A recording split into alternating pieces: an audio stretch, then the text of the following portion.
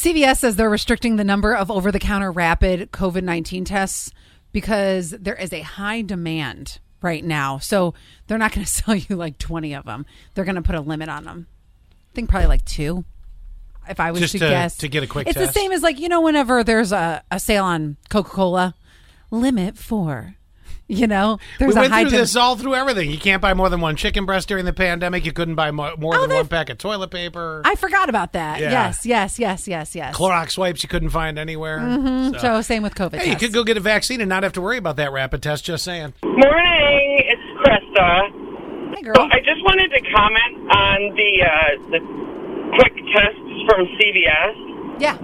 So I'm in the medical field, and I just wanted you guys to put it out there that, those tests may give you a false sense of security.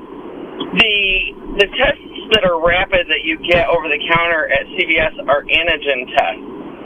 And if you have symptoms and get a negative on that, you're supposed to get retested with a PCR test to confirm whether or not you're truly negative. That makes I am sense. so glad you're calling.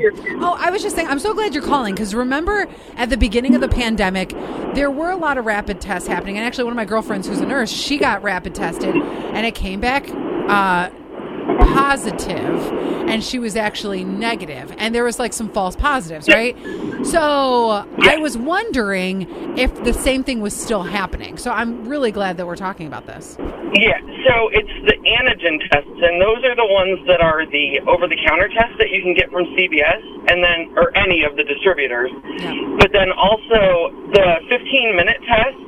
If you want to get something really quick, the 15-minute tests that other places are offering are also antigen tests and are not as accurate.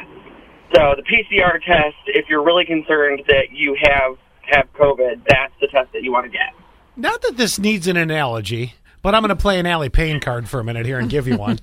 Let me ask you a question. Is this kind of like, are people, do you think, buying more than one or multiple ones because it's like a pregnancy test? They're like, oh, I don't believe that first one. Yeah.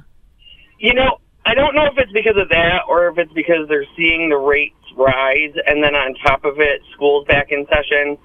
I don't know if that's the case or if it's truly because let's just buy 20 of them so that we have them and don't have to get an order from anybody. That could be too. I would rather, I guess for me, peace of mind, I would rather just go and have a nurse or a doctor do it. Sure. Because I don't trust myself. Yeah. Did I do it right? Yes, exactly. Yes. Did I pee on the stick right? Same thought process. See? Same thought process.